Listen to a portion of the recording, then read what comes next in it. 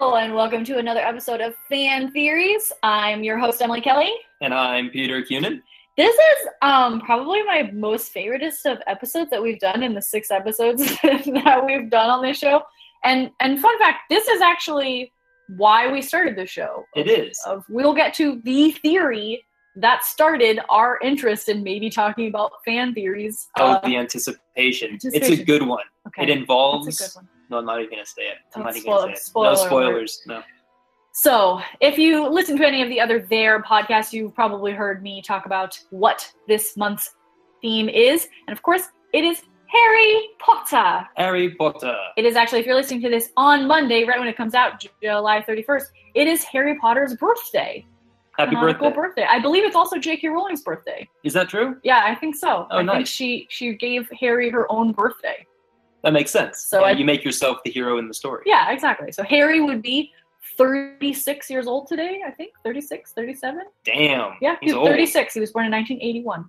Damn, what a grandpa. I know. Do you think he has grandkids by now? No, he has 3 kids. No grandkids? No, because the epilogue in the 7th book is like 19 years later or something. So he would be like 34, 35, I think. So we just saw his youngest go to Hogwarts last year. Very cool. Canonically.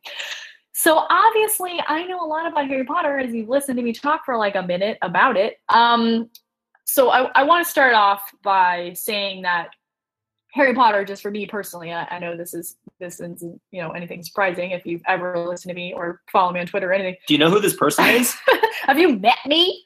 Harry Potter has meant just an undescribable amount in my life, like the meaningfulness in my life of, I first discovered Harry Potter right when it came to the United States. Like, I think it was released in like September of 1998 and I got it in December for Christmas.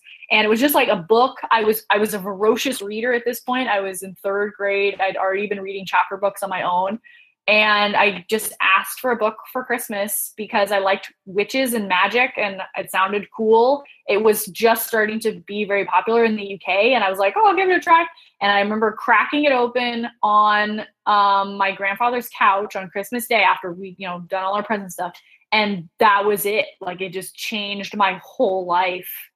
And, it really got me through a lot of bad times in my life and I've written about this, about how Harry Potter saved my life because it really, really did.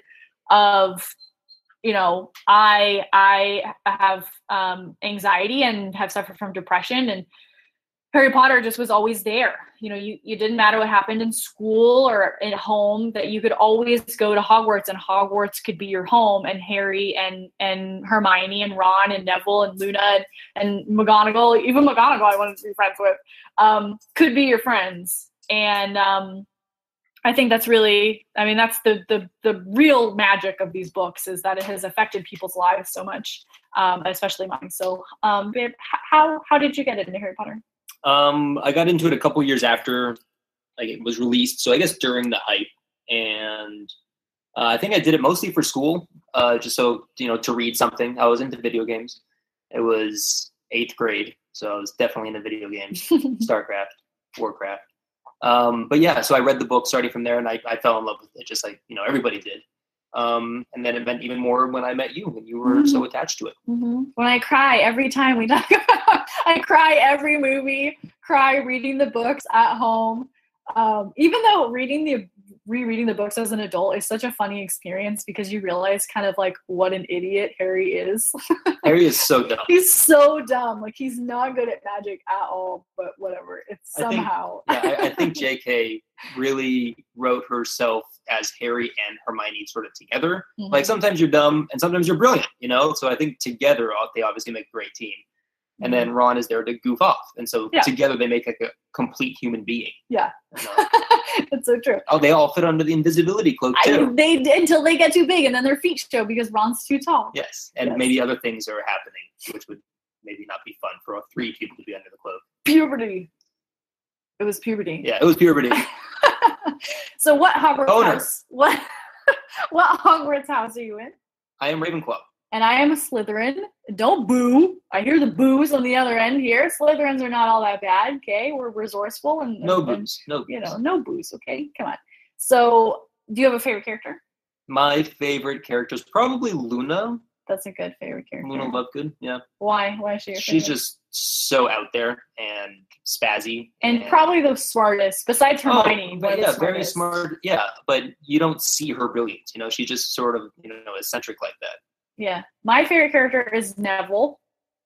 Because like Neville, I was a late bloomer, both physically and probably, talent-wise, that I didn't come into my own till a little bit later with the help of some really cool friends and people who believed in me. And I think Neville, for me at least, represents that, like, the bravest people are some of the most quiet, and that anyone can be a hero if you believe in something strong enough. Or if you get the Sword of Gryffindor.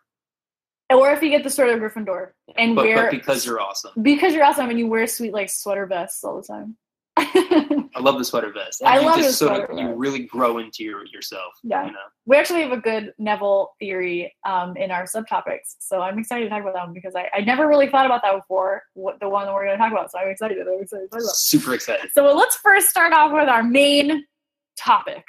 So this is probably the most popular fan theory in the Harry Potter fandom, and probably the one that honestly makes the most sense.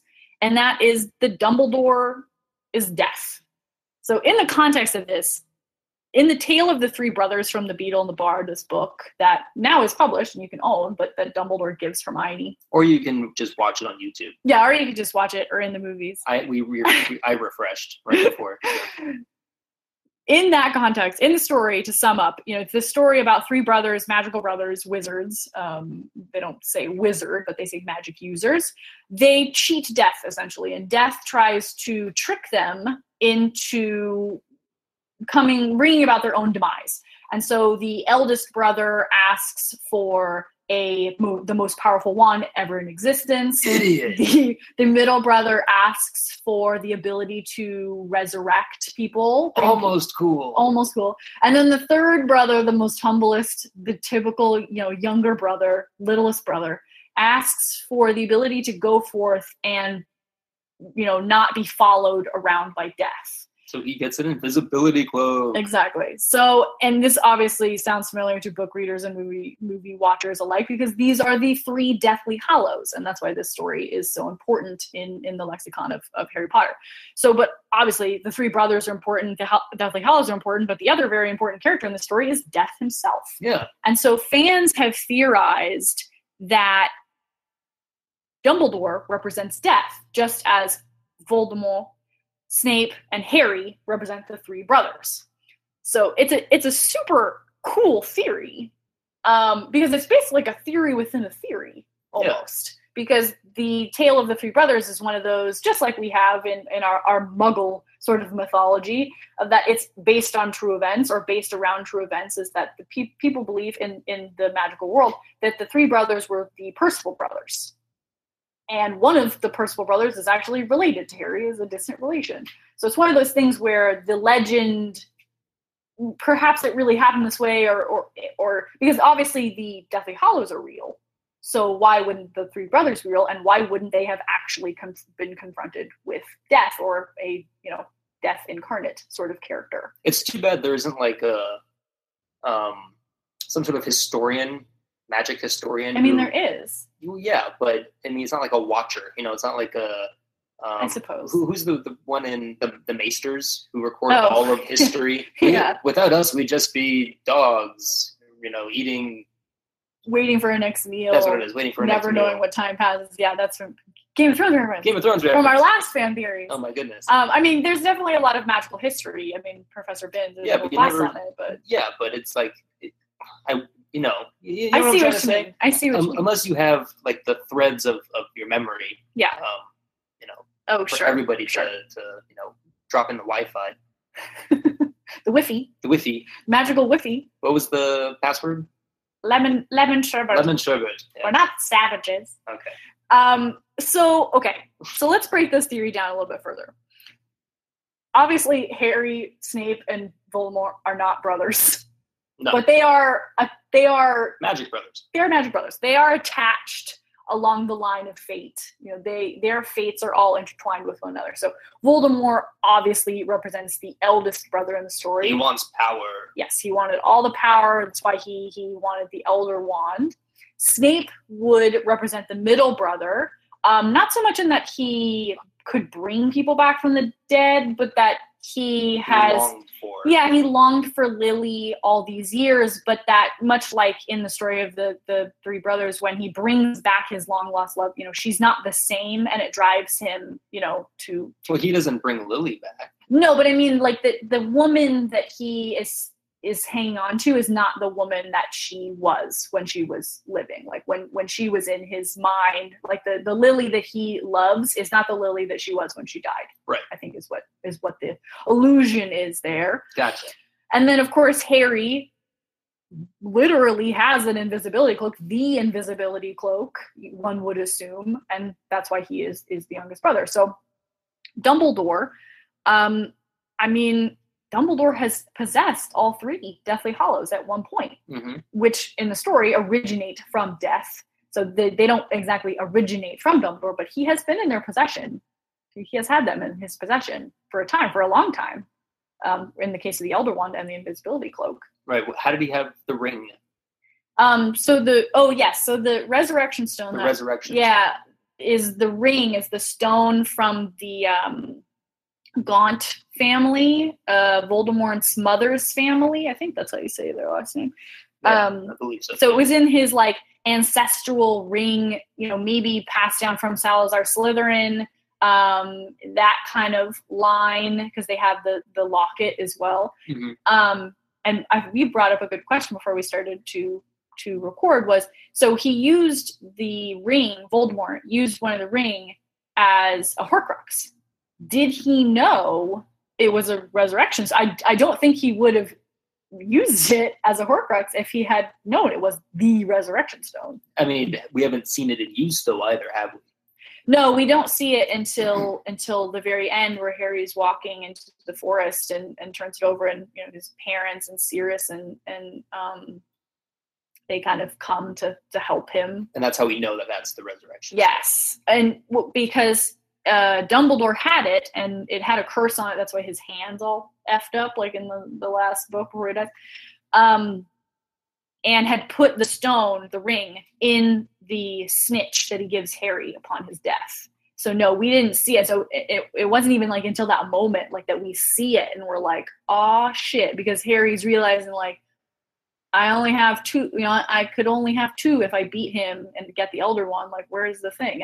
But Dumbledore, ever the statistician, ever the... he had a plan. He was a man with a plan. Where do you think he got it from? Like, what do you think happened to his hand? Where do you have to do to get it? Oh, they tell you in the book. I mean, I don't remember the book. Yeah, he go. That's why I'm here. I know. Tell me. That's why I'm here. Voldemort had stashed it, like, so long, whatever, years ago. He had figured out, where his family was from. Went to confront his uncle. I remember that. Forget that the uncle's kind of crazy, like he's sort of feral, like, and so it was like that ring was the last sort of heirloom, and so Voldemort just kind of like took it from him, like he killed him and made it the Horcrux. Like, I think it was just kind of like a convenience, like, oh, here it is, it's an heirloom of my family, and I'm gonna stash it in this disgusting little house, like in a village in Britain somewhere. So he just cursed it there, and then Dumbledore had to retrieve it. I mean, we saw with the locket, it ended up being the fake locket, that there was definitely some spell work putting into keeping these safe, even if you could discover it and find it. Obviously, Dumbledore had been working for many years to try to track down these Horcruxes, and he wasn't even sure that's what they were. Yeah, he wasn't sure. I don't think until he said he wasn't sure until Tom Riddle's diary in the second book, and that was like what really tipped him off of like, oh man, this is all making sense now. And then when he finally had the last pensieve from Slughorn, that's when it really 100% nailed it. Yeah, so that was like in book 6 or whatever. Like, it was like getting down to the friggin' wire. So he must have been chasing, kind of loose theories and ideas on what these Horcruxes were and why they were powerful. Yeah, and I think it was more like he was just trying to track down anything that related to Voldemort. And so he just was like, well, if I go back to his ancestral home, maybe there's something there. So it just sort of like, because Dumbledore had all these things at once, just, it's sort of too weird. Like if Harry and Voldemort and Snape are all the brothers, like then this kind of, it points to him being deaf. The other obvious big one is that when Harry, quote unquote, dies in the forest when Voldemort kills him, it's Dumbledore who greets Harry at King's Cross on the other side. Just as in the Tale of the Three Brothers, when the youngest brother is ready to die, he's accepted death, that death greets him like an old friend, just as Dumbledore did. But there's a twist. Harry doesn't go up with him. He doesn't die. He's like, BRB, you gotta... He's like, yeah, I'm cool living, actually. Yeah. Go back to that. He's like, BRB, you gotta have sex with my best friend's sister, and like... Gotta pass on the cloak. I don't have anybody to pass it on. Exactly. Gotta pass on all these things. I like this theory. I like it too. And I know that J.K. Rowling likes it too. She pretty much said that, yeah, I like this theory. Yeah, she never said like, oh, it's right or it's wrong. She just said it was really beautiful and that it fit well, in the context of the world. And obviously, like, Dumbledore's not literally deaf, No. But that in this sort of allegorical story, that's what the Tale of Three Brothers is really meant to be, is that's allegory, that Dumbledore would represent death. Right. Yeah. And I like that. Yeah. I think it's cool. And I think it works too in the context of like, Death was trying to trick the brothers, and so did Dumbledore. He was trying. Very tricksy, that Dumbledore. Yeah, he was always not maybe in a malicious way towards Voldemort and maybe a little bit towards Snape, but he always had a plan, and ultimately dealing with Dumbledore and killing Dumbledore and working with Dumbledore was their downfall, was Voldemort's downfall and Snape's downfall. And kind of Harry's, I suppose, but he got better, he came back. Right. He was fine. Just Jesus did. Yeah, he was just like, oh, I'm fine now. Right.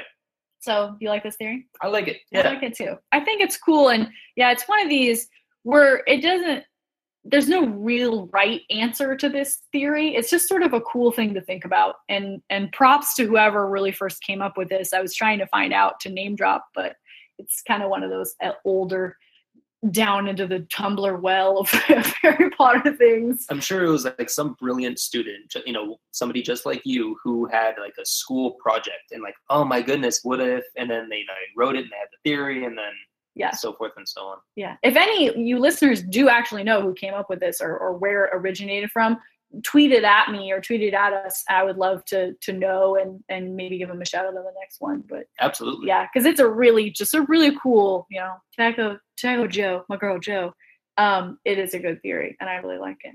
Me too. Let's get to some crazy theories. Oh man, Harry Potter crazy theories. There's so many. Where would even start? I only picked 3, but I want to just mention 2 that we're not going to go in depth, but I thought they were really crazy and neat. So one of them is that Lavender Brown is a werewolf. The evidence is like she in the Battle of Hogwarts, you see her like get tackled or bit by Fenrir Greyback. And so maybe that she turned into a werewolf. And like we never see her again. Like we never see her after the Battle of Hogwarts. There's no mention of her like anywhere. She just kind of like goes off. So I thought that one was kind of neat to maybe turn sort of a minor character into something kind of neat. There was also one that was Draco Malfoy was a werewolf. Huh. And I was like, No, I like you said Lavender. Yeah. I like the idea of Lavender being a werewolf. Yeah, she's like roaming. Like a superhero magic werewolf. She has her own story now because I don't hear from her anymore. I know. She just like goes off into the woods and it's like a cool. Van Helsing's it. Yeah. So she just hunts vampires because vampires are real. We know that. Yeah, we know that. And werewolves are real too. Well, yeah, but that's obvious. But you don't see a lot of vampires in Harry Potter. Yeah, that's true. You see it at Slughorn's Christmas party. Oh yeah. And there's mention of him, Gilderoy Lockhart writes about them. But yeah, for the most part. And the other theory, it kind of ties into this idea, the Horcruxes of that you obviously have to kill someone to make a Horcrux. Mm-hmm. And it was kind of like alluded to in the books and like that maybe J.K. Rowling has talked about it, that the final step to making a Horcrux is you actually have to consume the flesh of the person that you killed. So that basically like Voldemort is a cannibal as well as a murderer. I'd believe it. I'd buy it. Yeah, I mean it's kind of out there. But yeah, it's sort of gross. And I mean, I don't think that's necessarily true. No, but I mean, like canon. Yeah, but it could be. Yeah, I yeah. can see it. Okay, so the first real chaos theory that I have is really fucking funny because if you read Dumbledore, that's what I have named Dumbledore going back and rereading the books as an adult. And if you ever watched Harry Potter Puppet Pals, like what is the theory, babe? Dumbledore. Oh, Dumbledore. So what's the theory? It's that Dumbledore hired Gilderoy Lockhart because he thought it would be funny. Yeah, like the guy's a doofus. Doofus. And just like, hey, let's see what happens if he works here. Oh, it's a total shit show. Yeah. But I didn't know this would happen. No, of course you did, Dumbledore. And if you're thinking like, hey, Dumbledore, that's kind of irresponsible to let such a doofus try to be an educator of young minds. Who let the troll in the dungeon? I bet it was you too. I know. And it was like, you're definitely correct. It is very irresponsible of Dumbledore to hire such an incompetent man as Gilderoy Lockhart. So, but I mean, Dumbledore kind of just does things that seem stupid or seem silly, but they really have a greater purpose. And so someone actually pointed out to me that, or directed me to J.K. Rowling saying that canonically, Dumbledore knew two of the people that Gilderoy Lockhart tried to like take their work like and pass it off as his own, like he used to memory charm them or whatever. And so Dumbledore knew he was lying, but he couldn't, because there's, obviously we've seen Mrs. Weasley's reaction to Gilderoy Lockhart and all these, legions of female fans, that Dumbledore knew he couldn't like say anything about him because they would just, come to his rescue.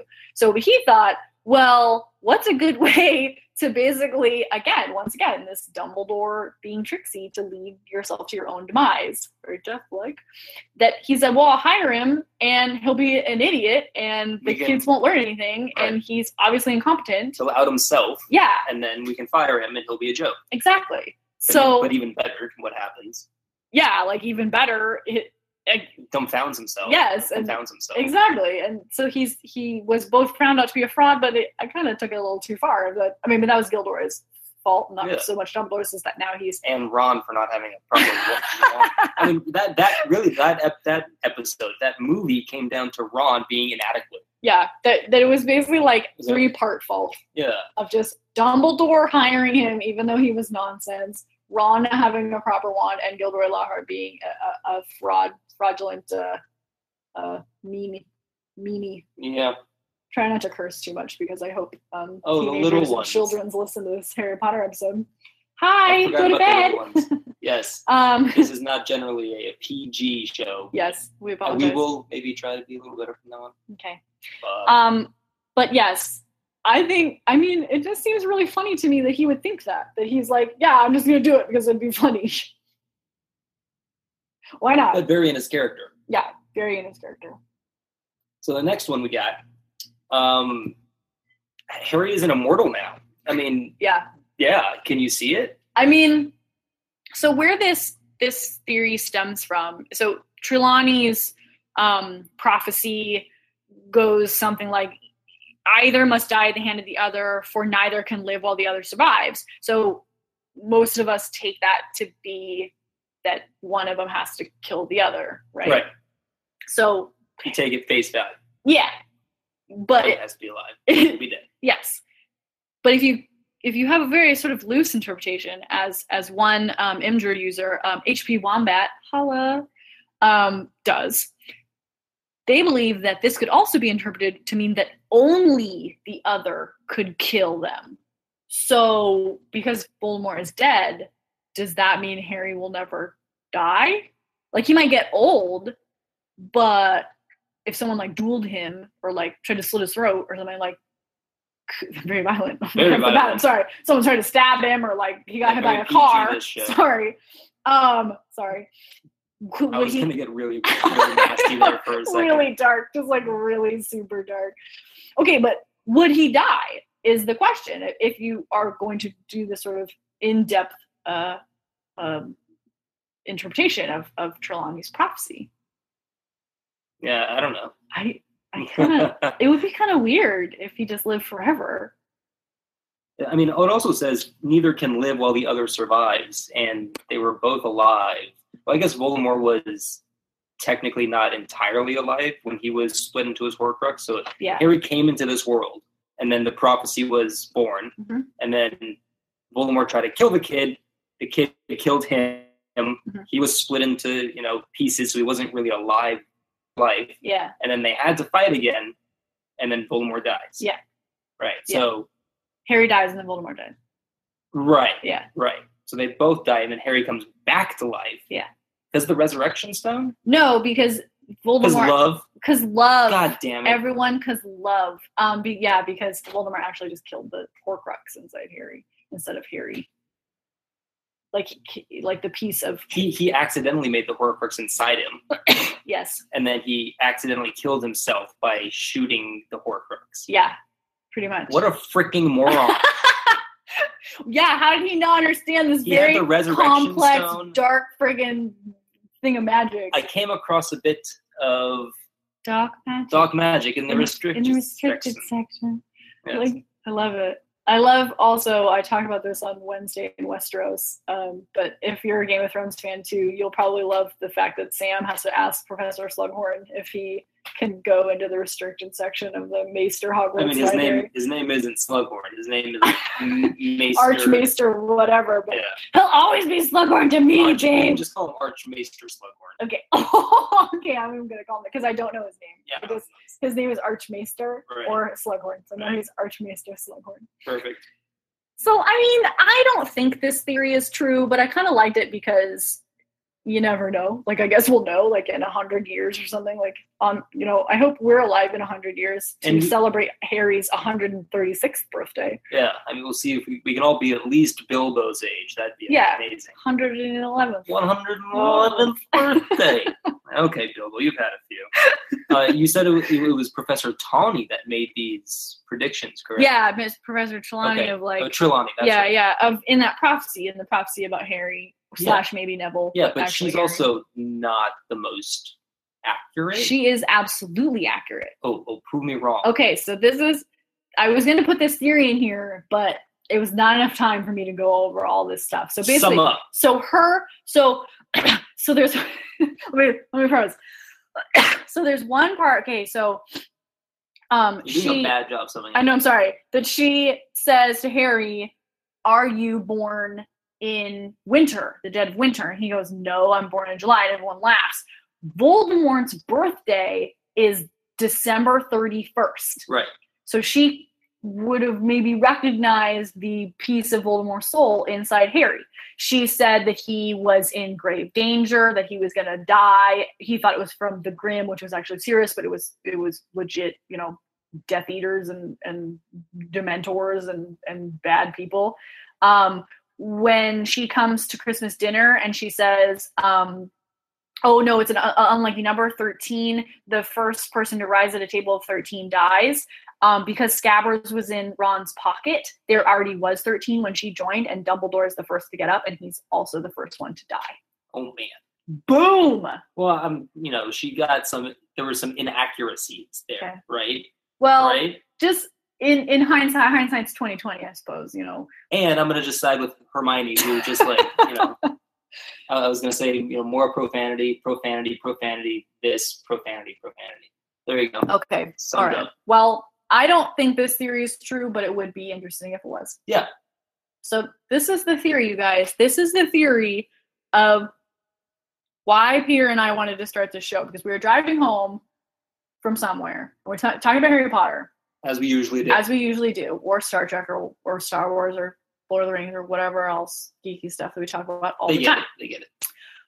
And so Peter goes, like, our house elves, were they always like that? Like, were they always this, like, a slave race? And I was like, born into slavery? That seems really awful. yeah, and I had no idea. And so I'm, like, trying to Google I it. stumped her, and I was really surprised with myself. Yeah, I was like, I don't know. Do they get kidnapped like Oompa Loompas? Yeah. And so this theory is, like, all-encompassing. because I really could not find any answers of what's the deal. What's the deal with the house elves? Like, so the only thing I could find was, Are some free? Some were indentured servants? I know. And I just don't know. And so I looked up in Fantastic Beasts and where to find them, the book, the actual book, and on Pottermore, as much as I could find about house elves. And basically they're just like little creatures, that they are super loyal to families, and that they have their own brand of magic. But that's it. There's like no backstory. And like, they're apparently the only elves in the wizarding world. So they say house elves just because most of them live in a house, obviously. But like, yeah, were they forest elves? And like need to be house elves? Like, it seems super sinister. Like, I mean, nobody is saying anything. I know, like, and I mean, Hermione's trying to help them, and so. But then my other question is like, like, who made up all these rules for them? Like the clothes thing. J.K. Rowling did. I know, but like in the context of the wizarding world, like canonically, like, did they make up this rule? Like, is this just something they're born knowing and feeling? Is it? No, I'm sure it was a super ancient tradition, right? And so all of the elves were taken captive, essentially. And no, I'm serious here. Yeah. And the entire society of human and elves became, I don't want to say symbiotic, because I don't think the elves gain anything, but it became, what's a good term? Parasitic almost, where we, took them, they help us, and through some magical law, they are bound to us and only are free if we give them an article of clothing, which would give them an identity. Yeah, it feels really awful, sad, because they have laws for magical creatures and laws about magical creatures that we see, in the ministry. And so I'm thinking, I'm like whispering about it.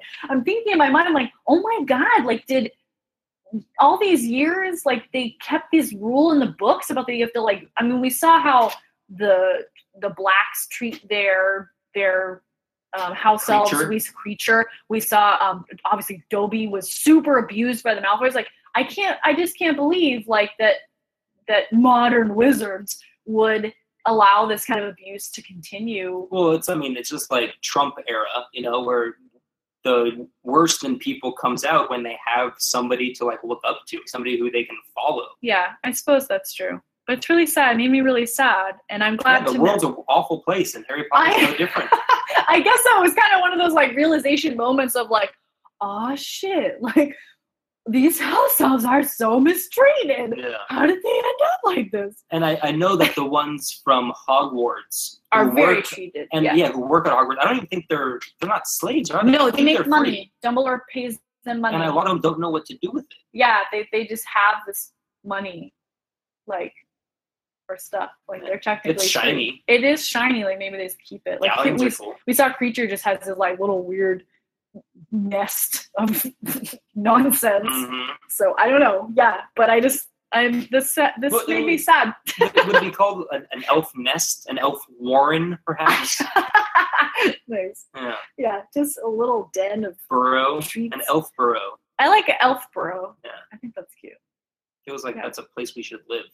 We live in Elfborough, England. Oh my God, I bet that is a real place. Oh, I hope so. I hope so too. If you guys have any ideas on this theory or more information than I do, please let me know, or let's commiserate on how friggin' awful it is, because I hate it. It makes me sad.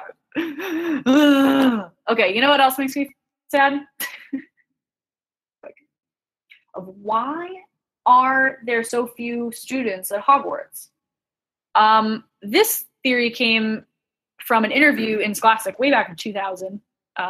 J.K. Rowling said that there was probably just about 1,000 students at Hogwarts while Harry and Hermione and Ron were attending.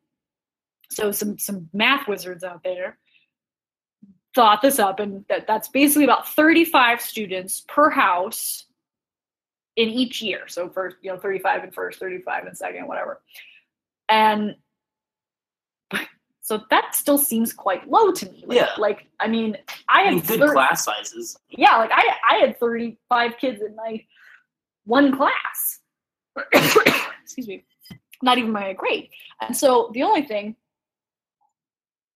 that really struck me about this theory is in the books, Harry talks about the third year boys dormitory, and it's him and Neville and Dean Thomas and Seamus and Ron, and that was it. It was those 5 dudes, and you didn't get any inclination that there was another room somewhere, that we kind of met everyone, at least Gryffindors, in Harry and Hermione's year. Yeah, it's kind of depressing. There's very few wizards out there. Yeah, and so that was my first thought. Maybe magic is just really common. I suppose there could be many other schools. Well, yes, there are other schools. I mean, I'm saying many other schools. We've seen, a few, and we know that there are 3 in the United States. But it'd be nice to see. Yeah, one in the United States, 3 in Europe.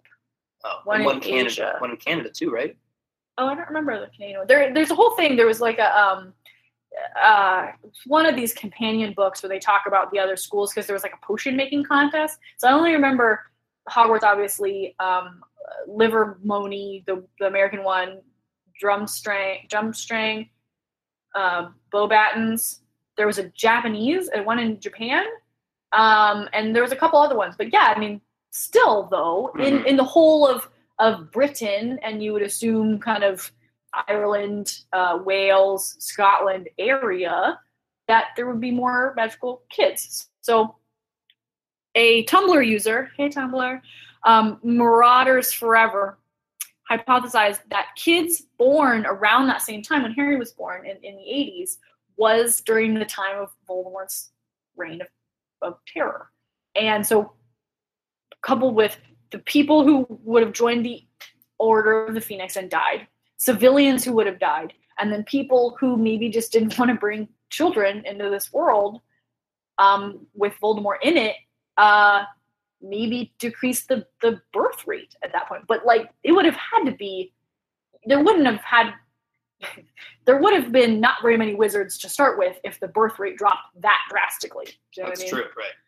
But still, that's really sad. If that's why. Yeah. There's so few. Yeah, because they never really, I mean, I haven't really found a death toll. I don't think that exists anywhere of how many people died. We know characters who have died, but a total people who died or fled or were maimed or Cruciatus cursed, like Neville's parents into sort of a vegetable state.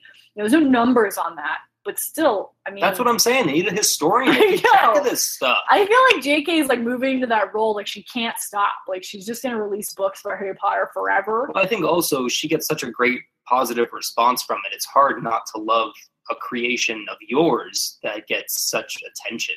Yeah. So I think that's wonderful that she's continuing with it. And I got to say, I like the Pottermore site. I love the Pottermore site, but I liked it even more when you could interact with it, when you could do the potions and you could collect different things for your house. And then every few months, I think it was every season, one of the houses would win depending on who had the highest score. And so I was doing work for Ravenclaw.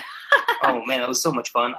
Just have 10 minutes here or there, you do some potions and rank up some points. And you do learn a lot. I mean, you learn things like these Well, they don't facts. have that anymore, is what I'm saying. Yeah, they don't have that anymore. But they still have a lot of information on there, which is where we get a lot of these theories, to be honest, a lot of this information. But we digress. As we do a lot. I know, we're sorry. We just I'm not sorry. We just get really excited. Sorry. Yeah, I ain't sorry. We just get really excited. So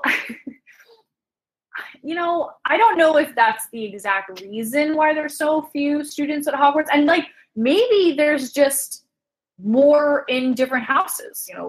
Bravery is such a beautiful and rare quality in humans that maybe there just were less Gryffindors and the houses were kind of spread out a little bit more. Maybe not. Gryffindor sucks. No, Gryffindor is great. All the houses. I don't like that theory. I would prefer maybe that Hogwarts is just a bigger school, perhaps in a lot of other schools you get maybe allocated to a not so fancy wizarding school. That'd be a really funny web series. Oh, fancy wizarding school. Poor wizarding school. Poor wizarding school. So in the Boondocks or. I feel like the tuition to Hogwarts is quite manageable.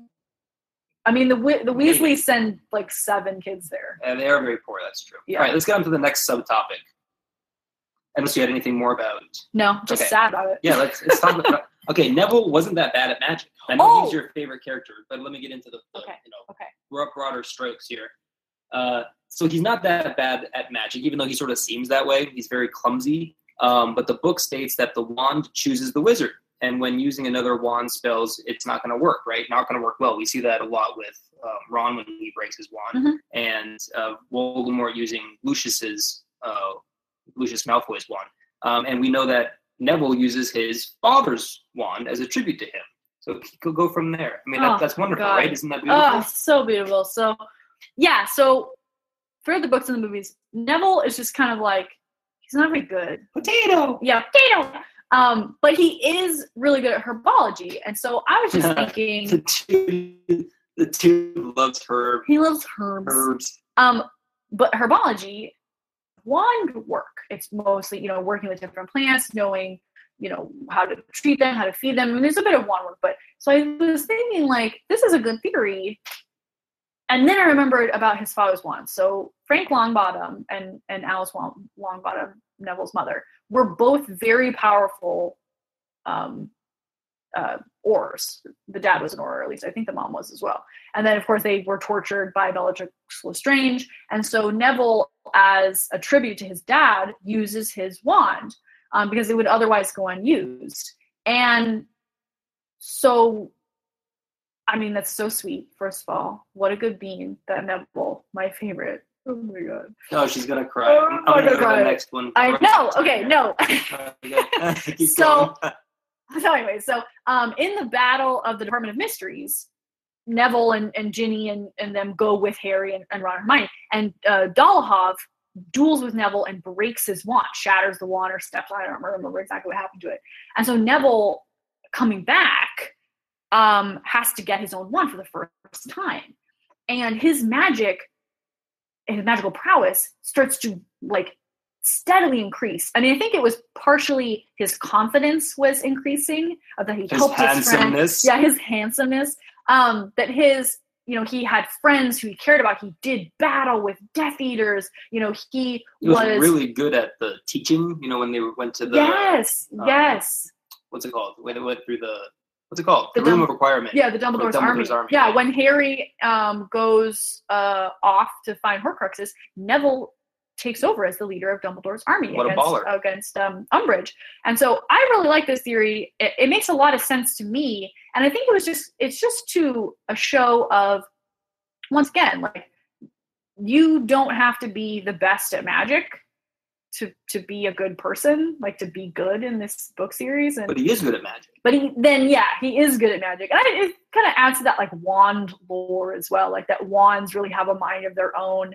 And, even though I like that of that the wands know who you are. And they're not slaves. They're not slaves to magic. So that's my favorite theory probably of this one.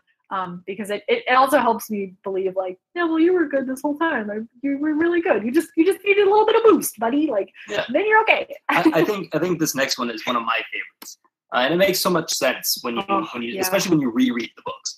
A lot of it makes sense when you reread the books because there's so much in the Horcruxes and so much about Voldemort's history that you see in the past, in the previous books. So here it is. Our next subtopic is the Horcrux in Harry made the Dursleys hate him. And it makes so much sense because not only was he dropped off with this family, and this single kid who is just sort of a butt face, yeah, I'm going to butt face. I'm going to playground. I like it. Terms here. But yeah, the Dursleys, they are awful people regardless, but they may have been more abusive to him because he had a bit of Voldemort inside him.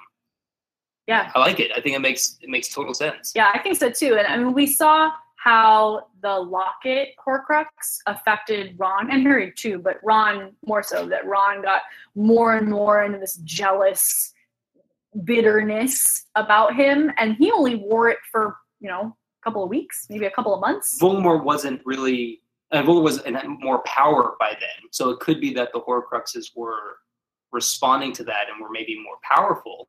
But even on a low level, a low frequency, that must be driving you insane a little bit. Yeah, everyday exposure to that.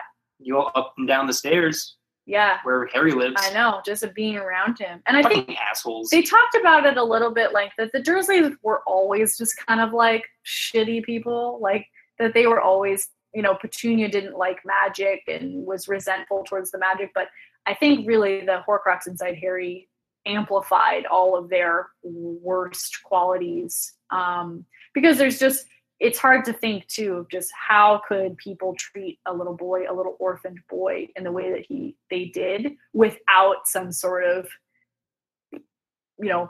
provocation. Unless they were muggles that were privy to the knowledge of the magic world, because Petunia's sister was a witch. Yeah, I was a magic user. And then they would know of the war and of Voldy, and they would know why Harry was important. And so they did. No, I know. That's what I'm saying. They know that. Yeah. And so that puts a lot of pressure on them. And as standard English people who just want a normal life, that's not very proper or normal. That's true. So there's so many things. Of course, they hated Harry, and it makes so much sense rereading the books, especially also after visiting England and understanding that's English culture is not American culture, and for anybody who thinks that they're the same, they're not. Yeah, so, I mean, please don't beat orphans or be mean or put them under the stairs in any country. Well, it's common practice here in America. Yeah. No. Do you have stairs in your house? I didn't. Yeah. Okay. Well. We've learned something about you today, babe. Yes. It's where the pantry was. So our final, we talked a lot about Harry Potter 1 through 7, and I wanted to address at least one Fantastic Beasts quickly, yes. Because we're going to get like 5 more movies of these. So I kind of wanted to address the one that at least right now ties the most into the book. So and we'll talk more about these as the future movies come out. Yes, and so we'll learn more, hopefully. So this theory is that Ariana Dumbledore is an Obscurus. And I actually talked about this on the Assembly of Geeks Geek Directive podcast when A Fantastic Beasts came out. But I want to reiterate here in case you didn't hear me. And I like to hear myself talk very smartly about things. That's why we're here. Can I tell them what an Obscurus is real quick? Yes. An Obscurus is an unstable and uncontrollable dark force that bursts out and attacks others. It can be born out of an Obscurial, which is a young wizard that we see witch that we see in Magical Beasts and Where to Find Them, who develops a dark, parasitical, magical force that results in their magic being suppressed through psychological or physical abuse. Yeah. I mean, good thing Harry didn't turn out to be an Obscurus. That's a real danger. Yes, exactly. Kind of dodged a bullet there. Oh my God. Okay, but Ariana Dumbledore, we think, was an Obscurus. Yeah, and so we saw this in Fantastic Beasts with Ezra Miller's character. I don't remember his name. He had like a Cletus or a Clayton or something sort of name. Cletus. Get back in yourself. And so we saw him that he was, and they even talked about it in the movie, like he was a bit older than the other Obscurial children that they had seen. So basically it was like that he grew up in this hyper-religious household, hyper anti-magic, so he'd had to force it down and push it down. And that they talk about it in the Harry Potter books of wizarding children, that they can do, Harry had some little magic where, he makes the glass on the sink case vanish or moves pencils and stuff. Like, that's healthy. And that magical children should do that. It dispels this sort of built-up magic. So if you're not allowed to do that, that's where this Obscurus comes up. And it's like for any of you who have an overactive dog. If you don't train the dog, or you don't take the dog for runs or walks, they're going to get pent up and they're going to start eating stuff and gnawing on your furniture. And that's why dogs pee in the house and do things like that, because it's a pent-up Obscurus. Your magical animal is yelling at you through its magical pee. Yes. And so when we watched Fantastic Beasts, this automatically struck me, like, this sounds like Ariana Dumbledore. And so in the books, in the movies even less, but the only thing we knew about her really was that when she was young, Muggle boys in their village attacked her when they saw her playing with magic. And so she was very traumatized. Mr. Dumbledore ended up going to Azkaban and dying in Azkaban because he got revenge on those boys. And so the mother, Dumbledore's mother, basically locked Ariana away and didn't want, maybe there was a lot of bitterness there from the mother of that her husband was now in jail and then dead. And that Ariana started to seem dangerous, like that she didn't want her to go to Hogwarts, that she didn't want her practicing magic. And ultimately Ariana has a burst of magic that kills the mother. And so Dumbledore and Aberforth have to take care of her. And so the other thing that we know about her is that when Dumbledore and Grindelwald become friends, that Grindelwald becomes sort of fascinated by her and comes around the house and wants to look at her and talk to her and talks to Dumbledore about dark magic and all this kind of stuff. So again, this duel, Aberforth and Grindelwald and Albus, and Ariana's there, and she unleashes another of these bursts of magic, and one of them kills her, probably Grindelwald, but that's like Albus's ultimate shame, like that maybe he killed his own sister. And he would do it. I mean, he would. Maybe he was young. He was really young, and like the Aberforth even says, like, I have no idea what was happening. Like in that duel, there was hexes and jinxes flying everywhere, and she got hit, and then she had like a panic, and then she was dead. So I think this really fits with what she is, and it's a really almost subtle. And I don't know if Jo planned that at all, like that maybe she had this thing about Ariana Dumbledore, and then when it came to Fantastic Beasts, she's like, this thing that I've been thinking about and never really got to explore. That'd be cool. That'd be a cool thing to do. But it is a really neat way to tie in both movie series and book series. Absolutely. And so someone pointed out right when the movie came out too that the Fantastic Beasts book, the little tiny one, I have it. It's like, I think the cover is green or red. The fake publisher of that book is Obscurus Books. And so at least in name, she and Scholastic have thought about this concept of an Obscurus for a while, since 2001. It's one of those really cool, like, Harry Potter theories that, like, maybe just came about, like, that she had been thinking, like, it's like her own fan theory, like her own theory that she'd been thinking about, and then it finally came real, like, finally became a real thing. Yeah, it's a really neat theory, and it's a really neat concept, too, because it even more so than what Harry Potter means to all of us, to hide what you are. Mm-hmm.